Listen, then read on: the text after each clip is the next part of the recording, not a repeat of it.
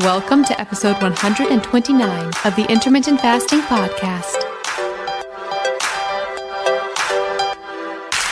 If you want to burn fat, gain energy, and enhance your health by changing when you eat, not what you eat, with no calorie counting, then this show is for you. I'm Melanie Avalon, author of What, When, Wine. Lose weight and feel great with paleo-style meals, intermittent fasting, and wine.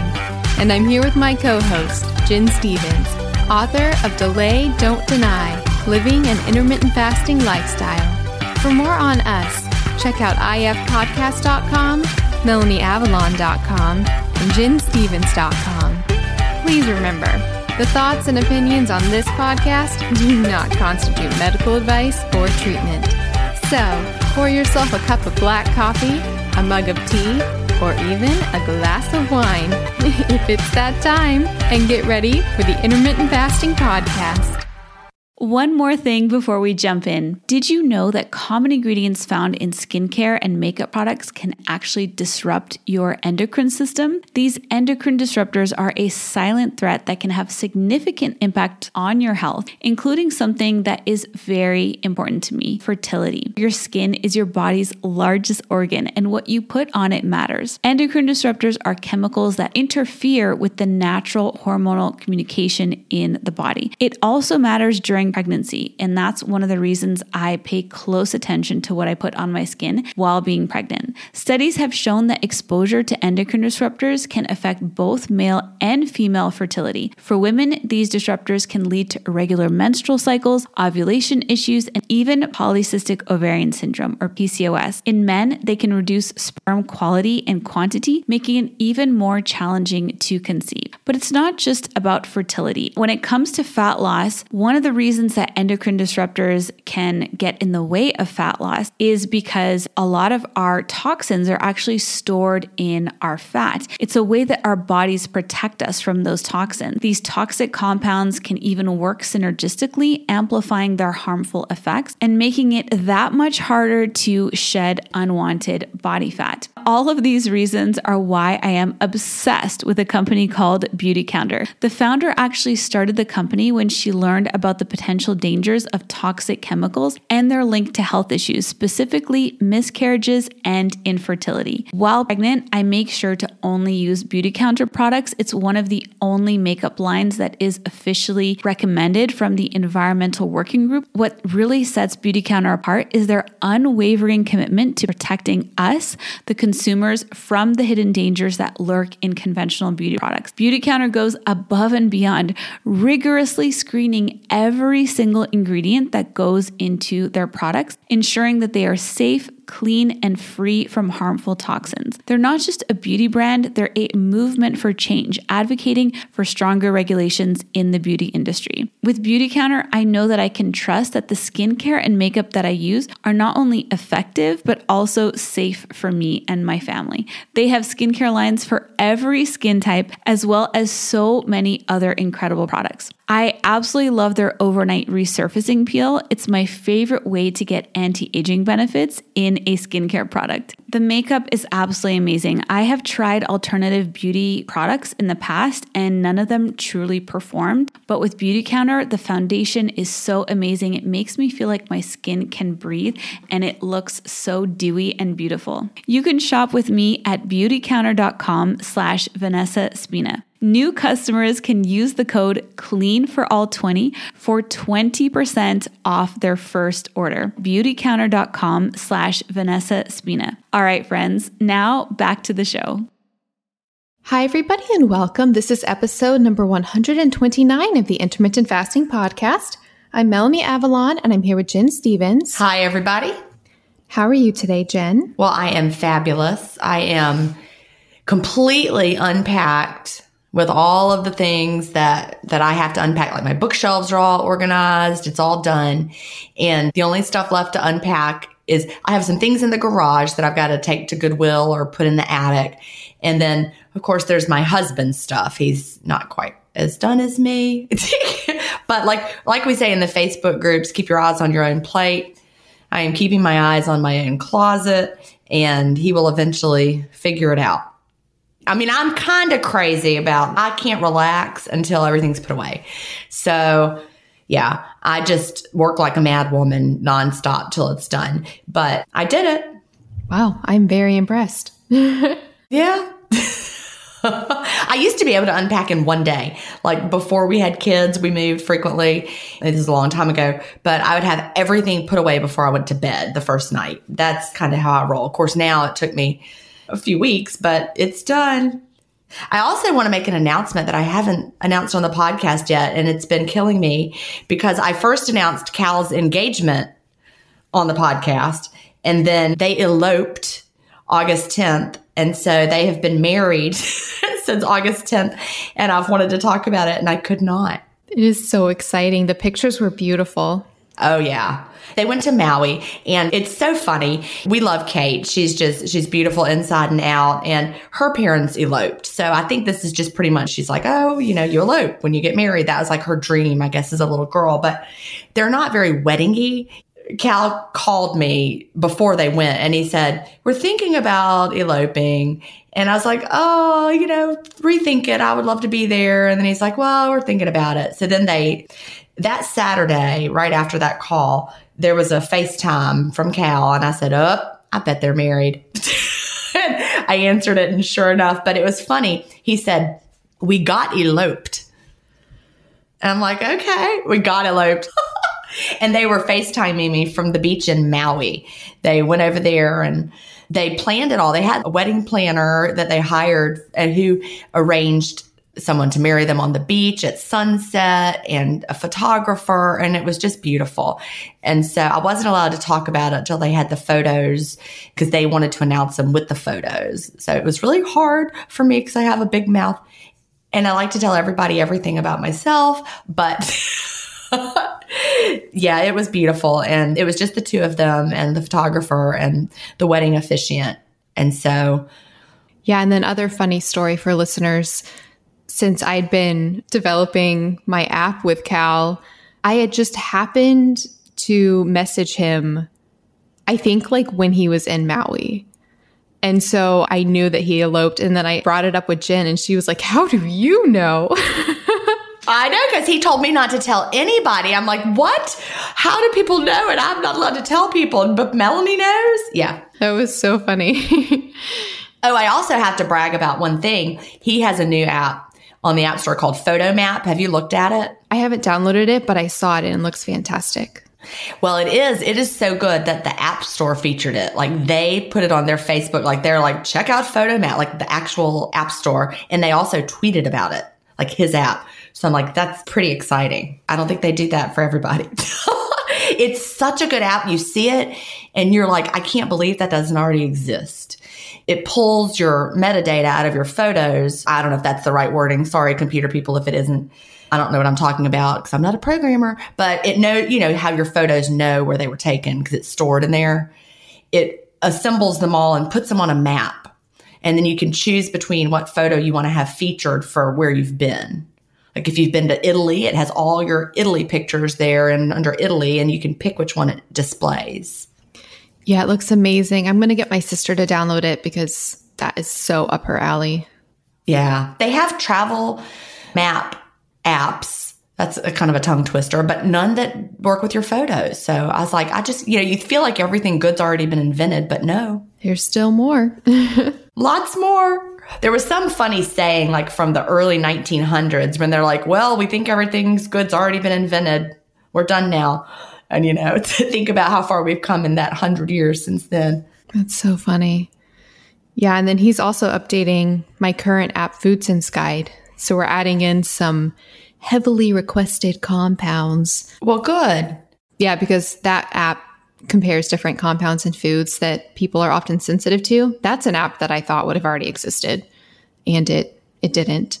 So adding some very, very heavily requested compounds. I'm just having to go through some research to verify all my sources and stuff, but it should be up pretty soon, hopefully. So that's exciting. Awesome. Yay. Yay, yay. Oh, can I tell you a funny story, Jen? Or an interesting story? I would love to hear a story that was either funny or interesting or both. You know how we talk about the power of the mind and influencing our physical bodies and the placebo effect and everything? So I went to the doctor like 2 days ago to get a lot of blood tests, which that by itself was funny because it was a conventional doctor in the conventional medical system who was clearly there just to, prescribe pills and diagnose, prescribe. So I was asking for all these different blood tests and he didn't even know what half of them were. But the good thing was he was down with whatever I wanted to test. He was actually kind of perfect for me because he didn't care. I asked for, especially for like the thyroid, for example. Okay, this is a true story, Jen. So you know how we had that episode with Elle Russ about the thyroid? And she talked about how it's really important to test all the different thyroid hormones. So free T3, full T3, free T3, reverse T3. I asked him to test all of those and his responses were, first he tried to tell me that some of the hormones were the same thing. And I was like, no, they're not. And then when I asked to test reverse T3, which is basically the thyroid hormone that blocks the active thyroid hormone, he just looked at me like I had two heads. And I said, do you know what that is? And he said, no. And I said, do you want me to tell you? It's kind of important for thyroid patients. And he was like, no, it's fine. What else do you want? And I was like, okay. So in any case, I had all of these blood tests to draw. So when I went to go get them drawn, it was a lot of blood. And I typically get faint when I have blood drawn and nauseous. And like, I don't do well. But I've been reading all of these studies about how your mindset and your perception and your anticipations of things affect things. So I told myself, instead of thinking, oh, I'm going to get nauseous, I'm going to get faint, I'm going to see this as empowering as they're drawing out like toxic blood out of me. I felt fantastic. I didn't get nauseous once. I didn't get faint once. I actually felt amazing while she was drawing the blood. And then when she stopped drawing the blood, I was actually kind of sad because I was like, take more. Oh, well, I'm glad that made you feel better. And the thought of, feeling empowered instead of nervous made a change. It's just so telling because I've had blood drawn a ton and every single time I almost faint. And this time I felt amazing just from that one mindset shift. That's good. I do want to, in the defense of that poor doctor that didn't want to know, I think that they are so overwhelmed right now with the way practices are going that they just probably see the same things all the time and they have to just do what they can to move us along, Yeah, no, I agree. I still think, well, a general practitioner has to know so many things. The body is so complicated, but the thyroid is so complicated. Even endocrinologists may not know all the ins and outs of the latest what's going on. So for a general practitioner, it's there's pretty specialized. The body is so complicated. Anyway, that was my 2 cents plug. Yeah, no, it's true. And I was grateful that he was open to letting me test whatever I wanted. That's what I was most grateful for because I was kind of anticipating pushback like, oh, you don't need to test that. But he was kind of like, he was just like, okay. And then when we got done, he was like, when you go get it drawn, if you want to add anything else, just tell them. Yeah. See, that's great. He knows he doesn't know all the things and that's okay. You can't. I love that he was open to doing what you wanted to do without feeling like, I think sometimes when someone asks for something we don't know, we might be defensive. Like he could have been defensive about it and like tried to say, oh, you don't need that because he didn't know what it was. But instead he's like, all right, we'll do that, which it says a lot about him. Yeah, it's true. I think it says more about the system because, they're allocated 15 minutes. And so he did not have time to waste for you explaining that to him. He had to go on. Yeah, but I think it's a travesty still because I think when you are going to a doctor, you're wanting to go to somebody who can help you. And I think in that situation, especially if the doctor isn't passionate about learning more about the different things, regardless, I think it does a big disservice to a lot of people because they're going to conventional doctors for help. And a lot of them may be super helpful, but then there are going to be some who are not going to be well-versed in everything. And it's because of the system. It's frustrating. My sister works in healthcare and my Saturday morning group that I go to with other people who do intermittent fasting, we meet and have coffee. And a lot of them are in healthcare as well. The people that are in healthcare are 10 times more frustrated than we are. The whole thing is designed in such a weird way. It really reminds me of education, the same kind of struggles that we had in the education field, they're having in the medical field. Whereas like the only thing that matters is a patient survey or that they don't come back. Weird things are being measured. And so the people in the healthcare field, I think, are just super duper frustrated too. Something's got to give. We got to have some kind of change. Anyways, shall we jump into our questions for today? Yes, and we have something from Laura, and the subject is healing process. And Laura says, I previously wrote in regarding not seeing any changes after doing 1 meal a day for a bit. Still no real significant changes happening after continuing for 6 months. Not even sure if I'm getting into ketosis. No metallic taste. I do squeaky clean fasts, usually 20 to 22 hours, only water. I will say that my eating window is not as clean eating as it should be, probably 10 to 15%, quote, bad. My question is about healing. Is that something people just say, or is there any actual process that is happening? I understand glycogen stores, autophagy, and heard about gluconeogenesis. Do you only burn fat after that? And can you be in ketosis but not burn fat? Thank you, ladies, for all that you do. Laura. All right. So great question from Laura. So this is actually really appropriate timing. I am currently reading, talked about this last week, but David Sinclair's new book, Lifespan, Why We Age and Why We Don't Have to. And oh, Jen, it is so amazing. I'm so obsessed with it. But I think he probably has a section on fasting specifically, but just in the part so far, he has mentioned fasting and all the health benefits and really has focused on like the healing aspect of it, because basically something he talks about a lot is how, our bodies are either in growth, reproduction, that mode, or the repair mode. So when we go into fasting, that's when we really do enter that healing, that repair mode. And that's when we stimulate things like stem cells and things called sirtuins, which are responsible for going around and really cleaning up a lot of the messes and fixing a lot of damage that occurs in DNA and just repairing the body overall. And so that leads to reduced inflammation, things like Laura mentioned autophagy, which that's where the body breaks down old proteins in the body that are building up and causing issues. So Laura, it is an actual process. It's not just limited to autophagy. Like I said, it also includes things like those stem cells, those sirtuins. It's very, very cellular and definitely something happening in the body. And fasting is one of the best ways to activate that. There are other ways to activate it through various fasting mimetics. So plant compounds and also things like cold and heat stress or exercise. But there are different hormetic stressors that do activate this healing process. So yep, it's definitely a thing. I wouldn't even say that it's so much dependent on glycogen stores as just that fasted state. Jen, do you want to jump in with any thoughts on that? I mean, they're two separate things. We have healing, we have weight loss. So she asked is she having healing going on in her 20 to 22 hour fasts, but she hasn't lost any weight. So that's really two separate issues. Yes, I think she's having healing going on. But we don't just say, oh, you're healing just to pacify you so that you'll stop asking, why are you not losing weight? Those are two separate things. Yes, I'm certain there's healing going on. Now let's talk about how you can get the weight loss to start up, right? Those are the two separate things.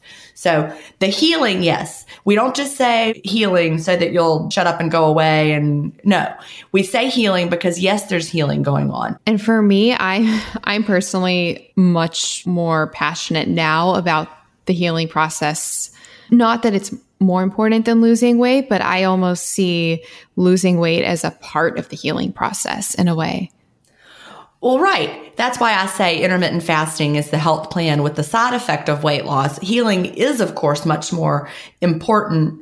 Really, we don't want to be skinny and unhealthy. We want to be healthy. We want health more than anything, but we also want to lose the weight that we need to lose, especially if we have a significant amount to lose. So it is very frustrating. People don't want to hear, oh, don't worry about it, you're getting healthy, if they're also 80 pounds overweight and not losing any weight. But that's what we see people struggle with in the Facebook groups every day. They're doing something like this, 20 to 22 hours of fasting a day, and their weight is staying the same.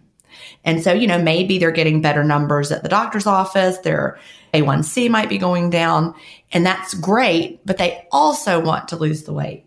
So, Laura, if you're really doing 20 to 22 hour fast every day, squeaky clean, like you say you are, and I believe you, then there's something stopping your body from burning the fat. So I would suspect it has to do with your body has adapted to this window. I have a blog post about this. Can your body adapt to your eating window or to your fasting plan? And it actually can if you keep it really consistent day to day. We talk about how fasting is protective of our metabolisms, but our bodies are crafty.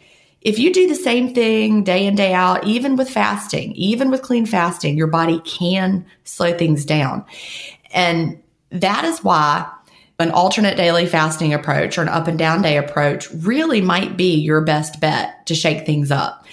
Someone who's been plugging along with a daily eating window, 1 meal a day for 6 months consistently, that 10 to 15% quote bad that you're talking about with food, that's not it. You don't have to be 100% clean eating to see results. But what you need to do is work with the body that you have right now. So if you have Delay, Don't Deny, I would reread that up and down day chapter. But in a nutshell, you're going to want to, it's really kind of like a calorie cycling kind of idea. Of course, we say counting calories is flawed. We know that. But you want to have the up and down pattern of eating. So you can do something between a 36-12 or a 42-6, where you're fasting for 36 to 42 hours at a time, followed by an eating window of 6 to 12 hours. That's what's so important, though, that refeed day after the longer fast, where you have an eating window of 6 to 12 hours, maybe something like 8 hours, maybe 2 meals, maybe 3. That's the part that is protective of metabolism because it boosts the metabolic rate.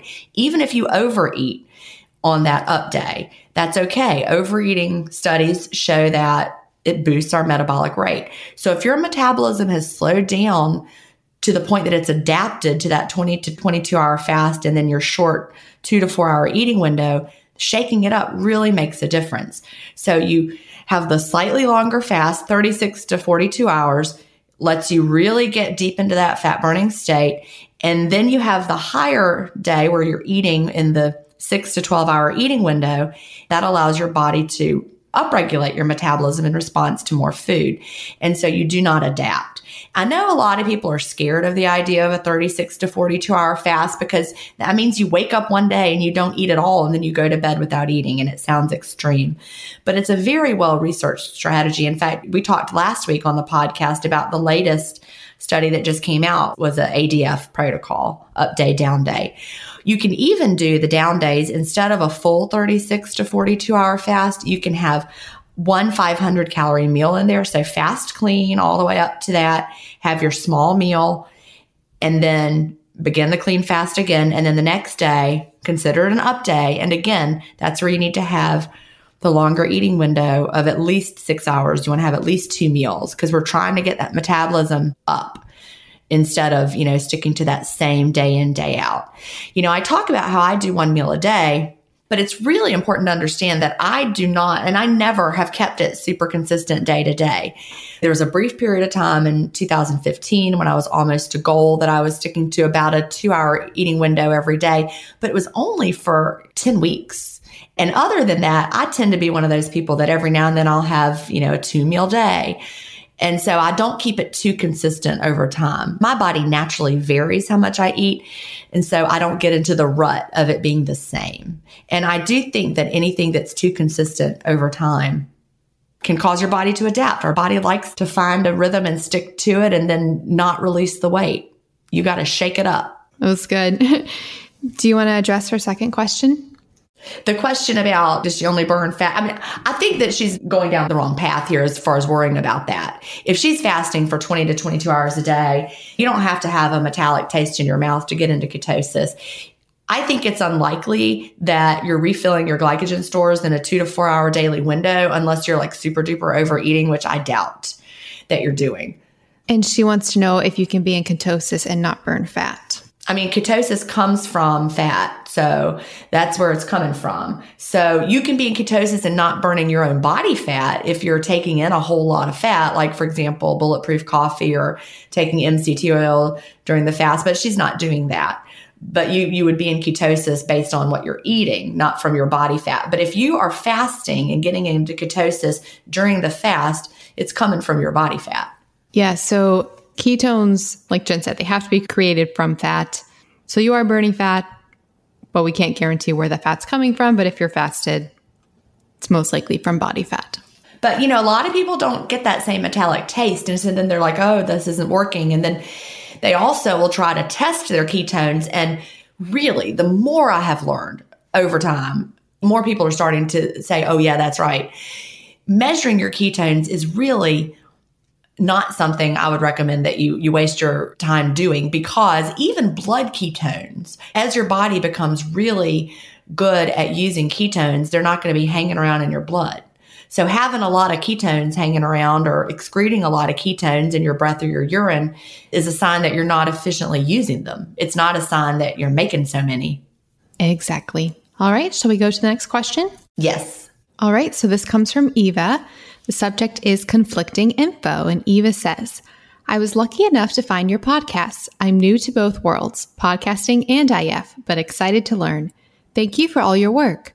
I read this today and was wondering what you found in your studies to explain this thought. And then she copied the paragraph where she says they were explaining that it's okay to have the occasional chocolate cake while dieting. And so what she copied says, quote, what's more, studies show that having the occasional cheat meal or treat can actually help you achieve your weight loss goals faster. A cheat meal can boost the metabolism by increasing leptin, the anti-starvation hormone that sends hunger messages to the body. When your body senses a calorie deficit, leptin levels drop, prompting the metabolism to slow down and conserve energy. Throwing a calorie-rich cheat meal or treat into the mix tricks your system into thinking food is plentiful and that it's okay to burn through fat stores. All right, so cheat meals. Jen, what are your thoughts? Well, this dovetails beautifully with what I just said when I was talking to Laura and her question. And, I hate the word cheat. When we're talking about intermittent fasting and eating, you don't cheat. I just really hate that idea because it's so negative, but it's out there in the diet world. But just with I said about alternate daily fasting, you have the longer eating days. Those are definitely metabolic boosting days. So yeah, definitely. Studies are very clear that overeating or having a day where you eat more food is protective of metabolic rate. That's the whole premise of alternate daily fasting. So yes, don't call it a cheat meal though, people. Call it a planned indulgence. You're choosing to eat more. You're not cheating. There is no cheating. You're not married to intermittent fasting. You can't cheat on it. You cheat on your taxes. Don't cheat on your taxes. I'm not suggesting that but cheating is a bad thing. So you're not choosing to cheat. You're choosing to have more food. And that's a good thing. So I have a slightly different perspective on the question. So I think yes and no. I think on the one hand, I think this is more applicable to a situation where somebody is doing chronic calorie restriction dieting and never really having that feasting boosted stimulus. So benefiting from this quote cheat meal might ramp up the metabolism. I feel like it's less applicable for a lot of people in the intermittent fasting situation where they are having a quote nightly feast every night. So they might not necessarily need that metabolic boost because their metabolism never slowed down in the first place. So I think it could be used as an excuse to overindulge unnecessarily and maybe put an extra burden on the body that isn't necessary. I'm all down for enjoying food and having a feast and a wonderful time, but I don't think we necessarily, it's so individual and it depends on the context, but I don't think we need to indulge in it. A lot of people might not need to indulge in it for the pure purpose of boosting their metabolism if their metabolism never slowed in the first place. So that's my first thought. But then again, there might be some people who are, unnecessarily, or maybe they're not even aware that they're restricting in their fasting window and would benefit from that. Or like Laura that we just heard from. I really think we just see that so much, especially when people have a rich diet history and they've dieted a lot over the years, they tend to be the ones who a daily eating window approach, they tend to just plateau and need something a little different just because they get into that routine. And the idea of feasting, I can certainly eat a ton. My idea of a feast is definitely not, what I eat in a normal day is not low calorie or a little amount of food. But I think a lot of people do fall into that trap, and they're not meaning to. It's just behavior they've picked up over time, and they have a little bit of food. And I think a lot of people, instead of having this huge cheat meal where they eat all the things to boost their metabolism, I think a healthier, longer term approach might be lengthening their eating window and eating to satiety in a longer eating window on some days. That's just my personal opinion. I think that would be less inflammatory for the body than, depending on your constitution and your digestive state, having this huge, quote, cheat meal. Also, something I wanted to point out was, it's kind of ironic because yes, it is true that, a calorie deficit causes leptin levels to drop, and leptin actually is a hormone responsible for satiety. So a few caveats there. When you are losing weight, your leptin levels are most likely going to naturally drop. So it does correlate to metabolism, but also correlates to the amount of body fat you have stored. And then at the same time, we know that inflammation, and this is another nuanced caveat I wanted to throw in, was inflammation blocks leptin signaling. So in this paragraph that she quoted, they mention a cheat meal. I don't know if they talked about the chocolate cake, but she mentioned the chocolate cake. So depending on what you're eating in that, quote, cheat meal, I think is also really important, because if you decide to have this cheat meal where you want to eat a ton of things which may be inflammatory for your body, hoping to raise your leptin levels, if it's an inflammatory cheat feast, that can actually block leptin signaling and might create the opposite effect that you're anticipating. I agree with Jen. I don't like the word cheat meal, but I think if you are going to have this sort of metabolism boosting meal, I would really, really encourage listeners to, if it is this high caloric meal, to make it a nutritious meal that suits your digestion, compared to if you want to eat something which may be inflammatory to you. I would actually suggest not having that in the context of a, quote, cheat meal, because I think the body would be much better able to handle it than when it's thrown in with a high caloric load on top of that. That's why a lot of people who talk about like cyclical dieting, like the work of Dr. Pompa, or having, especially people who are like doing keto for a while and then they have like carb up days, it's actually often encouraged to do on the carb up days to actually do like high carb, low fat, rather than all the macronutrients all at once, because it can be like a huge burden on your body, and your body might be better able to process certain substrates depending on you when they're not all at once, which could be a little bit inflammatory. So I think it's complicated, and I would just like to encourage listeners to eradicate the word cheat meal from their vocabulary and instead look at these metabolism boosting meals as, I don't know, I think we can be smart about it. And then I would save the, quote, cheat meal for like a special occasion. So if you're at, some sort of birthday celebration or Thanksgiving or Christmas, let that be a natural cheat meal, as it were. I reject the whole idea of anything being a cheat meal. Thanksgiving is not a cheat meal. It's Thanksgiving. I'm feasting with my family. And so I just don't want anything to be thought of as a cheat meal. Like the whole wording cheat meal makes us automatically think it's some kind of an unhealthy fast food, crap food binge, when really the wording is the problem. Yeah, I'm just using the word cheat meal because that's the way it's talked about in this question, but I agree completely. Awesome.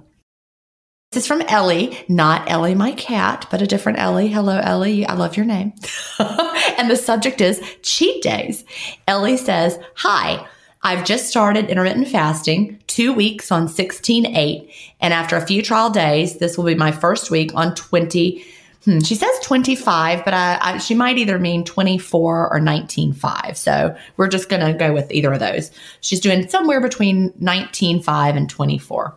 All right, Ellie says, I love your format of answering questions and often find the answer on one of your podcasts. So sorry if this has already been asked. I work 6 days a week, and when Sunday rolls around, I just want to cheat. If I abandon the 5-hour window for 1 day a week and maybe even eat something cheaty, such as chocolate or ice cream, etc., will it totally undo all my hard work from the week, or is it okay for just 1 day? I guess my real question is, if I don't do IF 1 day a week, will I still see results? Is it enough to stop my body going into ketosis? Thank you and keep up the great work. Love from the UK. And then she has the little XX kiss kiss, which a lot of people from the UK do. We have a moderator in our group who's from Scotland, and we were just having this conversation in the moderator group. She likes to put the little XX. It's a very UK thing. So Ellie, just like we just talked about with Eva and the whole idea of cheating, no, it's not cheating to have chocolate or ice cream once a week. I have chocolate or ice cream, and it might even be more than once a week, and that's okay. So I understand that you're doing your 6 days a week of your 5-hour daily eating window. And then on Sunday, you might want to have a slightly longer eating window. You need to just figure out if that works for you. For me, when I was trying to lose weight, it was important for me to stick to something like 19.5. I needed to do it 7 days a week to lose weight. And I don't have to do it now. Yesterday, I had a 7-hour eating window and I had 2 meals because I happened to be hungrier yesterday. So I listened to my body and I had lunch. By the way, Melanie, I had some bona fide soup. It was the butternut squash soup and it was delicious. That was my lunch. And I put a bunch of crackers in it, Ritz crackers, which probably you would not be using, but I loved them. And I also added some extra heavy cream and it was delicious. But it made me so happy. And my body needed that day. Did I cheat? Nope. I had a longer window because my body told me I needed it. But if I were trying to lose weight right now, I might would have pushed through that a little bit and said, maybe I can just wait and open my window a little later. So there's a delicate balance between what can you do when you're trying to lose weight versus, once you get to maintenance and you're truly learning to listen to your body. You may be able to do 6 days a week of 19.5 just fine and have a longer eating window once a week and find that you meet all of your goals. But we can't tell you whether you will or not. You're going to have to try and see. So if you do it for a month or two and you're not losing any weight, then you know what to tighten up. And is it enough to stop your body going into ketosis? Well, I find that if I have several days of longer eating windows or if I drink too much alcohol for my body, then I do feel a little draggy. You do have to bring down those glycogen stores over time, and you'll know it when you feel it. If every Sunday you have a really long eating window and eat all the things, and then every Monday you're dragging and you don't feel good till 4 p.m., then that's your body telling you what's going on. You'll learn to listen. You'll learn to figure it out for yourself. If you wake up bright-eyed and bushy-tailed on Monday and you feel fabulous, then that's fine for you. So I think there are 2 ways to address this question as far as, am I undoing everything by having this 1 day off plan? From a pure weight loss perspective, it's highly unlikely that you're going to eat so much in that 1 day that you undid 6 days of, if you were losing weight for 6 days. That said, as Jim was saying, you might need to rein it in to see consistent weight loss. But then I do think there is another layer here where I know she's coming from a weight loss perspective, but for people who are focusing on other things. So, for example, maybe they're trying to change the cellular fatty acid component of their cells or something like that. Like trans fats, for example, if somebody's trying to change their cellular membranes and the fatty acids that those are made of, the turnover rate and the half-life of fats within cells can be very, very long. So I don't know if this applies to Ellie specifically because I don't know, her goals and what sort of dietary approach she's following. But for those who are following a dietary approach to address inflammation or food intolerances or things like that, going off plan with a quote cheat day could create lasting damage that could, in a way, undo a lot of things up until that point. It's been posited, for example, I don't know if this is true, I need to do further research, but that trans fats, for example, might have a half-life of around over a month and a half. So basically, if you've been avoiding trans fats, like, French fries from McDonald's or something like that, and then you have just one meal, it's quite possible that those fatty acids are affecting your membranes still a month and a half later. For people, I've talked a lot about polyunsaturated fats in this podcast before. If people are trying to address their omega-3/6 ratio, that also has a very, very lengthy half-life in the body. I mean, that's been posited to be very long. So having one, super high omega-6 meal could lead to the storage of those fats for a very lengthy amount of time, like months and months. For people with autoimmune conditions, having this one meal, depending on their digestive state, might create problems that last longer than you would think that just that one meal. So I think there are two ways to look at it. From a pure weight loss perspective, there's that. But then if you're looking at from a health perspective, it really just depends on your goals. So I think it's a complicated thing.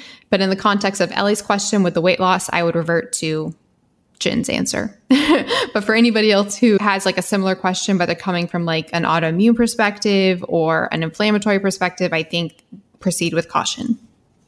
All right, so the next question comes from Trish, and the subject is ketosis and breaking the fast. And Trish says, I love your podcast. My question is, I practice 18-6, and if I am in a fasted state from the night before and had some cream and stevia in my coffee in the AM and then nothing else until the afternoon, usually between 1 to 4, wouldn't I get back into ketosis/autophagy quite quickly after the coffee, even though I am technically breaking my fast? I know you will both encourage me to do a clean fast, but I am still curious. Well, Trish, you could also eat a little bit of a muffin and then get back into, ignore the fact that it's cream and stevia. It's fat, it's calories, it's sweetness. Anything that you have, with food, like the cream, that's food for the body. It stops the fast. When will you get back in it? You'll get back into it. Like I said, you could eat a little bit of a muffin, you could have some eggs, whatever that you could possibly imagine. So the fact that it's coffee with cream and stevia is such a stumbling point because people want to have that ritual of the coffee. And so they're looking for any kind of a reason. Well, it won't affect me much. It isn't very long. I'm going to get back into the fasted state. But replace the idea of it being coffee with cream and stevia with you're having a muffin with the exact same caloric content or whatever. And would that make sense? Would you do that? No. So I'm a big believer if you want to fast. If you want to have an eating window, open your eating window and have whatever you want. But I would not do that. It's also going to make it really harder for you because if I had a little cream and stevia, I'm going to be really hungry. And then I'm going to have to white knuckle it for the rest of the time. And that's miserable for me. So I don't know why you would do that. Save the coffee, have a decaf in the afternoon with your cream and whatever you want and have it your way. But in the morning, I can't think of a single reason why that would be a good idea. Yes. So Trish, I'm going to give you my honest opinion and answer. And I realize that you could probably use this as an excuse to do what Jen just said. I do think it's true that if you take in a super small amount of calories, yes, you're most likely going to get back into the fasted state faster than had you had an entire meal because there's less to process. You are going to get into the fasted state faster. I can see, though, how people are going to very easily, like Jen just said, use that as an excuse to keep in things that are most likely hindering them and short-circuiting their benefits from fasting. Particularly with stevia, it is a highly potent, it affects insulin very potently. We talked about this before. Actually can encourage the release of insulin, which could be a primary mechanism for how it reduces blood sugar. And we know that so many of the benefits of fasting come from reduced insulin. So say you have stevia in your coffee, you might not be taking in any calories. You're still, quote, fasted, but you're short-circuiting the health benefits of fasting because one of the health benefits is the reduced insulin, yet you're increasing the insulin.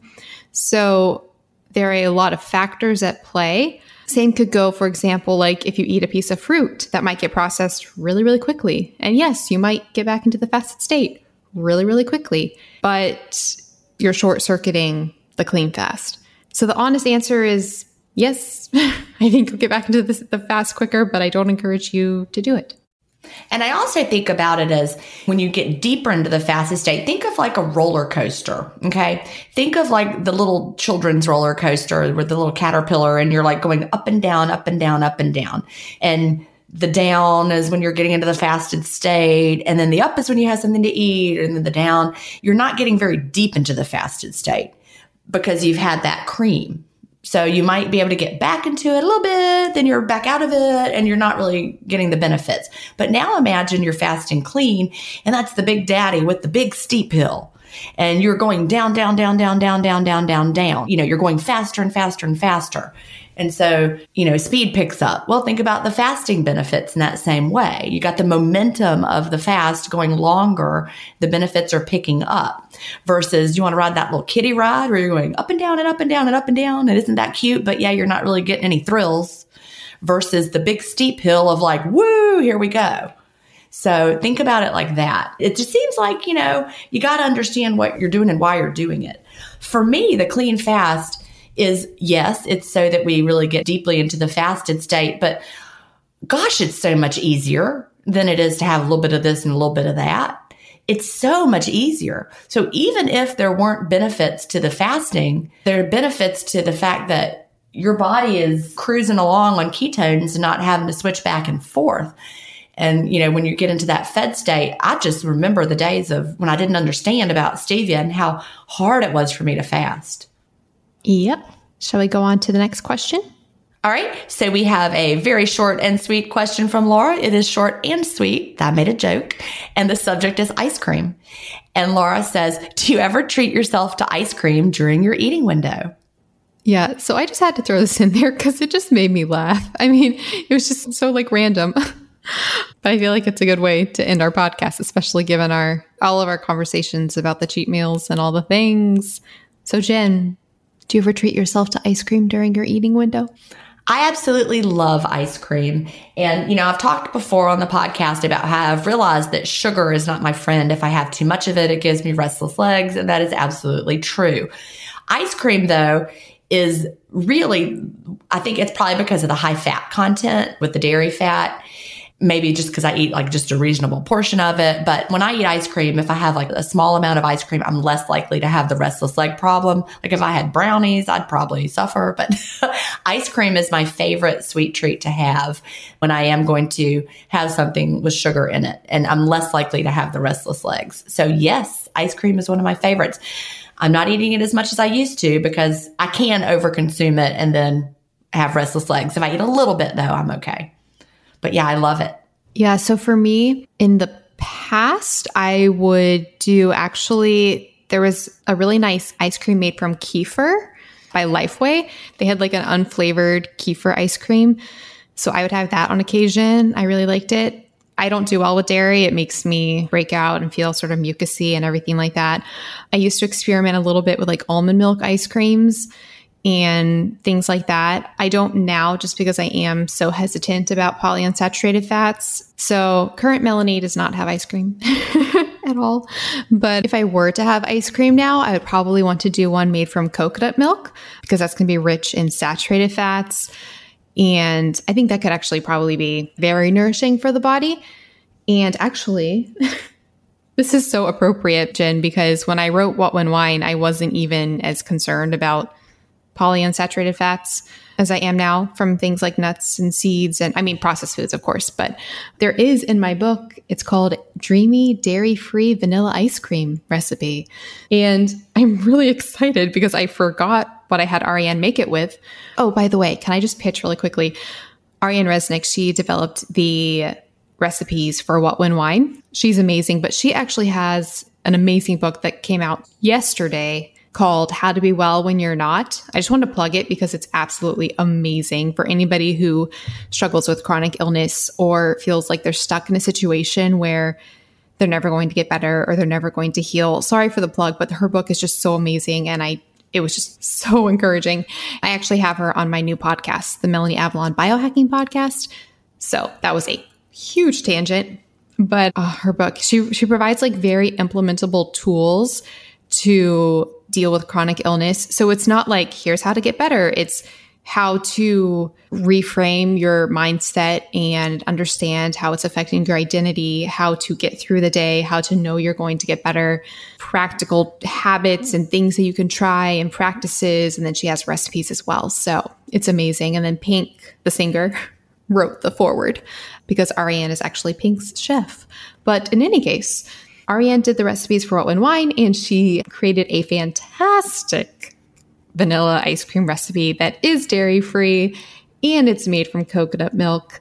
So if you'd like an ice cream recipe, I definitely recommend you check that out. And then there's also alternative versions you can make to make it fruity, or if you want to add some chocolate to it. So if you're going to have ice cream, I would recommend checking out What When Wine. So, all right. Well, this has been absolutely wonderful.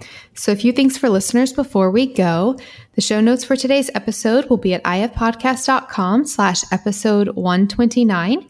If you'd like to submit your own questions for the podcast, you can directly email questions at ifpodcast.com, or you can go to ifpodcast.com and you can submit questions there. Also, we are a Himalaya partnered show, and if you follow us in the Himalaya app, you will get early access to our podcast 24 hours in advance, so definitely check that out. You can follow us on Instagram, we are IF Podcast, and you can follow us on Twitter, we are the IF Pod. All right, anything from you, Jen, before we go? Nope, I think we had another great episode, and remember everyone, there is no cheating. Get that word out of your vocabulary. No cheating. I agree. Fabulous. All right. Well, I will talk to you next week. All right. Bye-bye. Bye. Thank you so much for listening to the Intermittent Fasting Podcast. Please remember that everything discussed on the show is not medical advice. We're not doctors. You can also check out our other podcasts, Intermittent Fasting Stories and the Melanie Avalon Biohacking Podcast. Theme music was composed by Leland Cox. See you next week.